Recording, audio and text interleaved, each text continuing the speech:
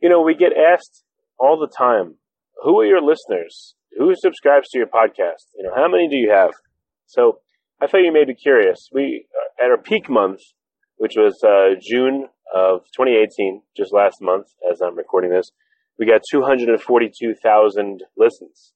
So the podcast has been growing, doing really well. We're close to approximately 600 podcasts that have been done. Not all by me, thank God, but many of them have been. I wanted to know something. Who are you, listeners? We, from the data that we've seen, there's a lot of early adopters, people that are, anywhere from like 30 to 55 that are interested in tech and all the new stuff that's coming out. But that may not be accurate. So I wanted to ask you, if you wouldn't mind, can you send an email to support@Future Tech Podcast and let us know a little bit about yourself? You don't have to tell us your name or any of that stuff, but if you just let us know, why do you listen to the podcast? What do you get out of it? What some of your favorite episodes have been? And what do you want to see more of and hear more of in the podcast? And I'd love to accommodate you. And I'd love your feedback. So again, please send an email to support@futuretechpodcast.com. And thanks for listening. Welcome to Almost Here, Round the Corner Future Technology Podcast with Richard Jacobs. Future technologies poised to transform our lives for better or worse are the focus of this podcast. Almost here means these technologies are now here and starting to be used, or just around the corner, from Bitcoin to artificial intelligence, 3D printing, blockchain, virtual reality, and more. Hello, this is Richard Jacobs with the Future Tech Podcast. My guest today is Dr. Corey Kidd of Catalia Health. Dr. Kidd, how are you doing? I'm doing great. Thanks for having me on. Yeah. Tell me about Catalia and your work there. What are you working on?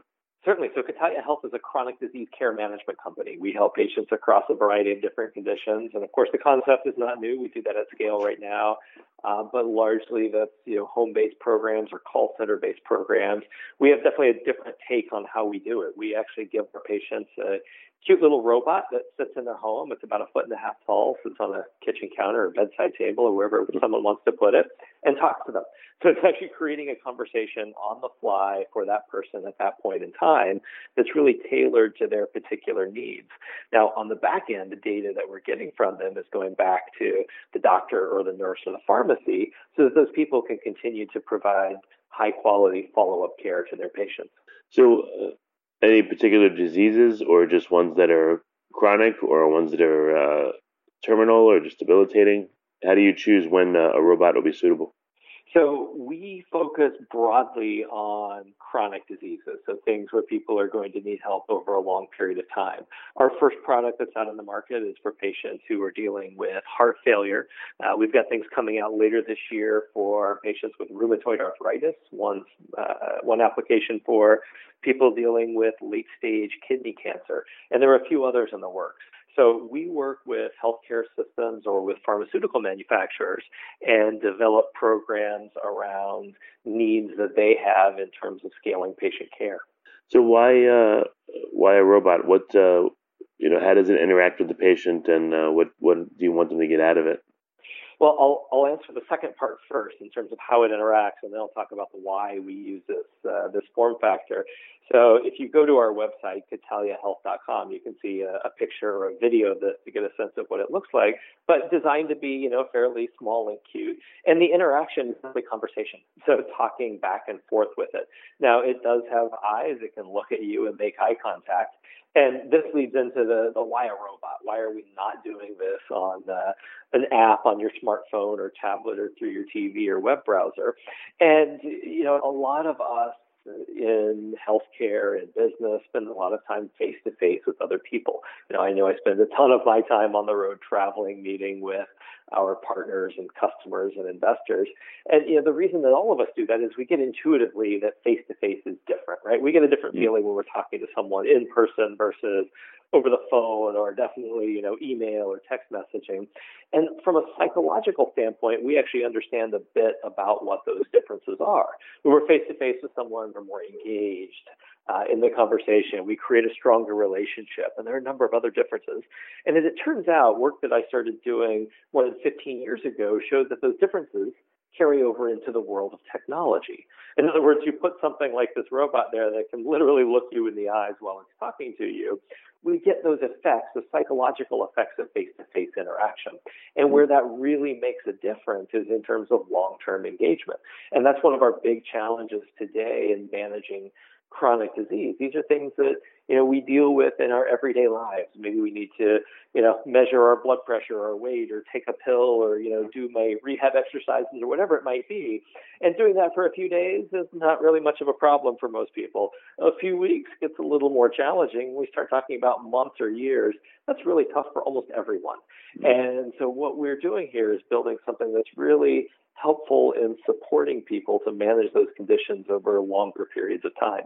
So what kind of interactions do people have with the robots? Do they, do the robots have AI, or they just have a set number of phrases they can answer with? So the core of our technology is a set of artificial intelligence algorithms that are really drawing on psychology to build a conversation. So it's not a script. It's not a set number of things that this is reading from. A conversation might start off with, "Oh, good afternoon. How are you doing?" And based on that person's answer can go off in many different directions. Now, it's always going to be around a particular set of topics. Take our heart failure product. It'll know a lot about the types of medications that patient might be taking, be able to talk about the challenges of a low sodium diet and, some of the other behavioral changes that our patients need to make, and a set of things around that. But what it's doing is learning about that individual, understanding where they are in their treatment journey. Have they just been diagnosed? Have they been dealing with this for years? What are the issues that are going on, today or in the last few days that they can talk about, and really tailor that conversation to that person's needs at that point in time. And the last thing it's trying to do is understand that person's personality. How are we going to adapt to the way that I want to have this information delivered to me? So much like a doctor or a nurse that we think of as having, good bedside manner, they're always going to tell us the right thing medically, but they're going to tailor that conversation. They're going to adapt to my personality and try to talk to me in the best way possible. And so we try to do the same thing through our robot, which we call Meibu. So what kinds of things, I don't know if you see what the patients are saying to the robots, but what do the patients tell you that they're talking to the robots about? Or I don't know if you're saving the data or if you could see anecdotally, like what's happening and why is this helping them? What do they talk to the bots about?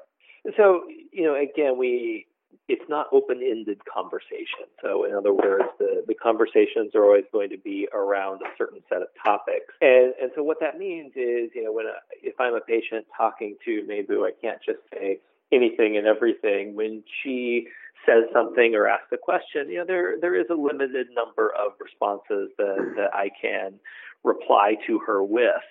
But what we are doing is learning from those about what patients are interested in, what the topic areas and directions they like to take the conversation, so that we're able to, respond to them when we can and understand where we need to build additional information or content or have a person follow up. Now, the goal here is not to, completely replace the people who are providing care, but it's to be able to, overall provide a good experience for that patient. And sometimes that means, hey, do you want me to have a nurse call you and follow up with a question that I can't answer? Well, what are some examples of things maybe that surprised you or interactions that you thought were really useful that helped patients? So one thing that we've seen is, managing some diseases can be quite complex. We were talking about heart failure, so that's a good example where when someone is first diagnosed, there are a lot of changes that happen right away. Right? Suddenly I go from, maybe being on no medications or just a handful to now suddenly I'm on 5 or 10 different drugs and I've got to change my diet and my lifestyle. And part of the challenge here is just the number of changes and, the ability then for Meibu to educate patients on those topics. So to be able to do that kind of follow-up. So, that's an example of a type of conversation that is, relatively simple and straightforward in terms of any one particular piece of content, but making that available to the patient, on their schedule, be able to talk to it when they want to is something that's very valuable and that we've seen our patients really like. Does the robot remind them to take their medications? It certainly can. That's one feature that it offers to every patient who is using it. What we see is most patients do prefer to have that reminder, and that can happen either through the robot herself. You can say, I take this at 8 a.m. every day, wake up and remind me. If I know I'm not generally home at that time, she can send a text message reminder. So we've got a few ways that we interact with patients.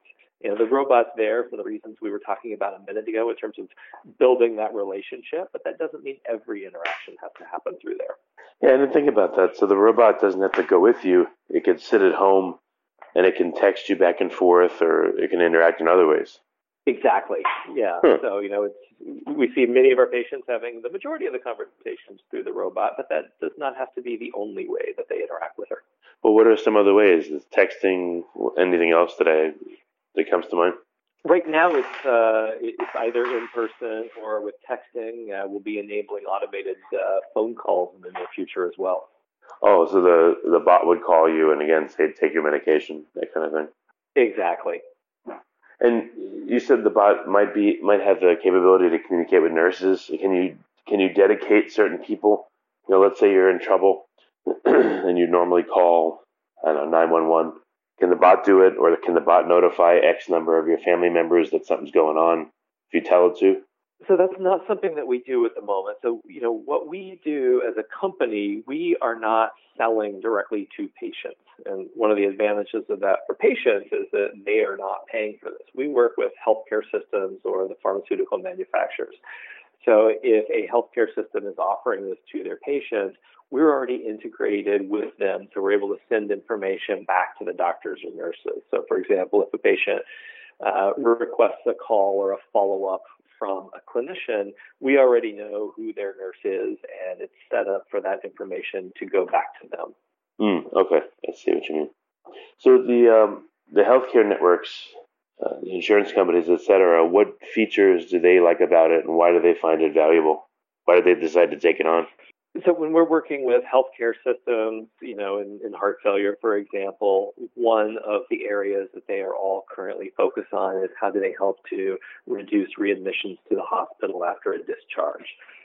So if a patient is admitted to the hospital with a certain condition, treated and sent home, right now one of the challenges is how do you provide that follow-up care? The end of treatment is not when a patient leaves the hospital with a chronic condition.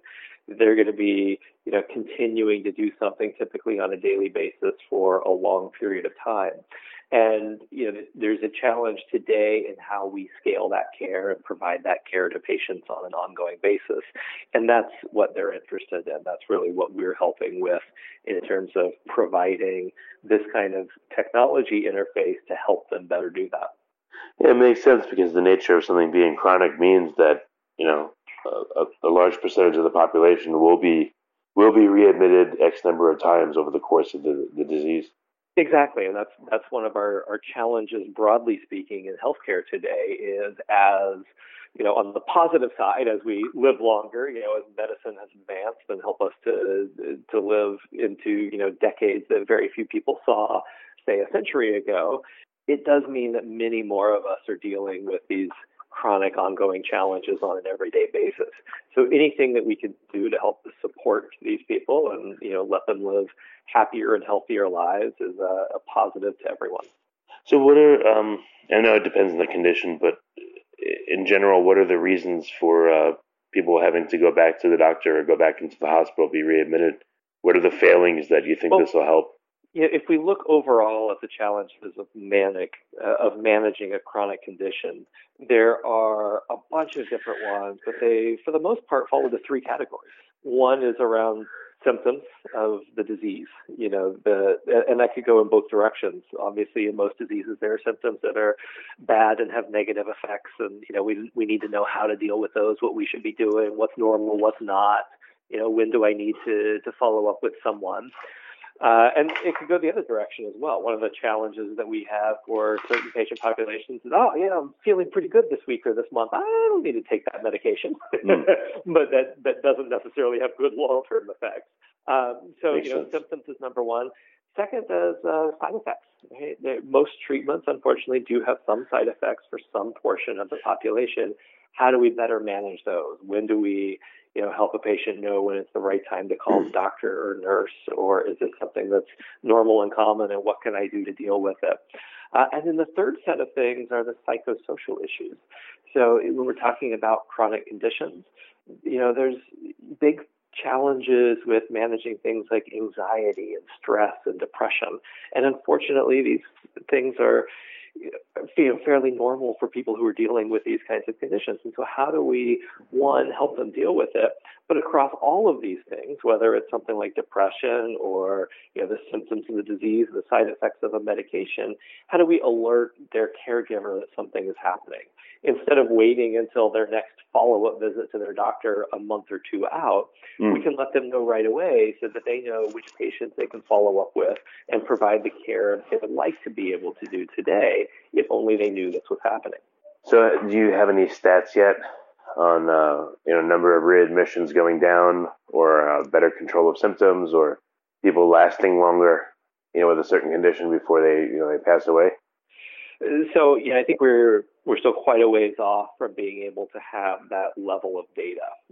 The versions of this have been in development for a very long time now. The first time I put these in front of patients was a dozen years ago. Catalia Health, though, is a fairly new company. We're about 3.5 years old, and we actually just started shipping to our first patients earlier this year. So it's a very exciting time for us in that, the early indications that we're getting back in terms of feedback from patients and the data that we're seeing is very positive. But as you know, building things in healthcare and getting that kind of evidence can take an extended period of time to get there. Definitely, yeah. So what kind of feedback are you getting? Is it surprising, or is it what you expected? And what are some feedback you've gotten that was, again, interesting to you, or you thought you really liked? I'll tell you a quick story from the first randomized controlled trial 11 years ago.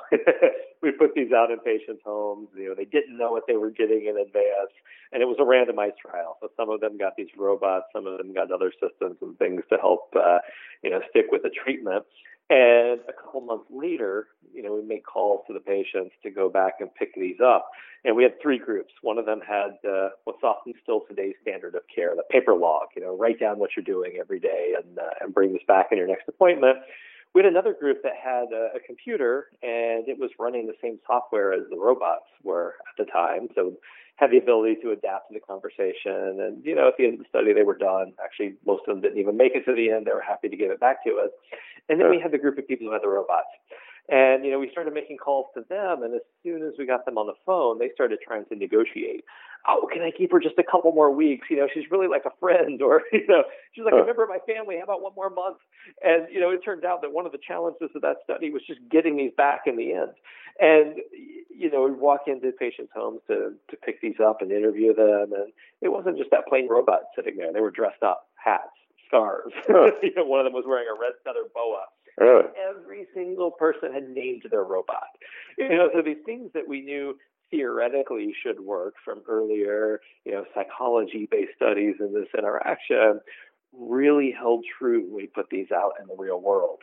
And that version of it, again, more than a decade ago, was simpler than what we have now. So we have a lot more conversational capability, topics that it can talk about today than we did then. But even with that version, the response was extremely strong in terms of patients liking these and wanting to talk to them. Huh. Very, very cool. Interesting. I guess sad you were like Robot Protective Services removing them from the home. It was a very sad day for many people, yes. So where are you at now? How many, do patients have these robots again, now that it's been so long, and how many have them, and what kind of data are you getting now? Yes, it's a fairly small number since we just started shipping to our first commercial patients a few months ago. We're in the process of rolling these out this year through additional healthcare systems and pharmacies, so the numbers will continue to go up. If you do have any listeners who are, dealing with heart failure or have a loved one who want to try one out, we're also shipping these out at no cost to patients who are willing to give us feedback. And there's a website, mymabu.com, mymabu.com, and people can go there and connect with us if they want to learn more about that program. Very interesting. So what's the next few steps for you? How long is this trial going to go on, and what's next? So the trials will be indefinite. We're always going to be learning more and more about how to improve the product. So we will always be doing things like that. But we will be rolling out with additional healthcare systems throughout the next few years. So these will be available to more patients, connected to their existing doctors and nurses. We will have products out with a few drugs this fall. So patients who are on certain oncology drugs or arthritis, immunologic drugs will start to be offered these starting before the end of this year. And so what we're doing as a company is constantly looking at, building additional features and content for the types of diseases that we're dealing with today, but also building out content to help deal with other diseases. Ultimately, we want to be able to help patients regardless of what the condition that they're dealing with is, because we've seen that this is an interface and a technology that can be really successful at creating that long-term ability to manage a disease. Okay, very good. So the best way is for listeners to go to MyMeibu, or are there other ways to get in contact and find out more info? So if you want to sign up for that pilot program, mymeibu.com is the best way to do it. If you have general information, looking for general information about the company, you can find me on Twitter at Corey K, CORYK. Also fairly easy to find on LinkedIn or at our company website, CataliaHealth.com. Yeah, one last question I want to ask. What other conditions are you going to be moving into, or is heart failure plenty for the near-term future? Like, I guess diabetes would be a chronic condition that people would need help over a long period of time. Maybe the field's too crowded. I don't know.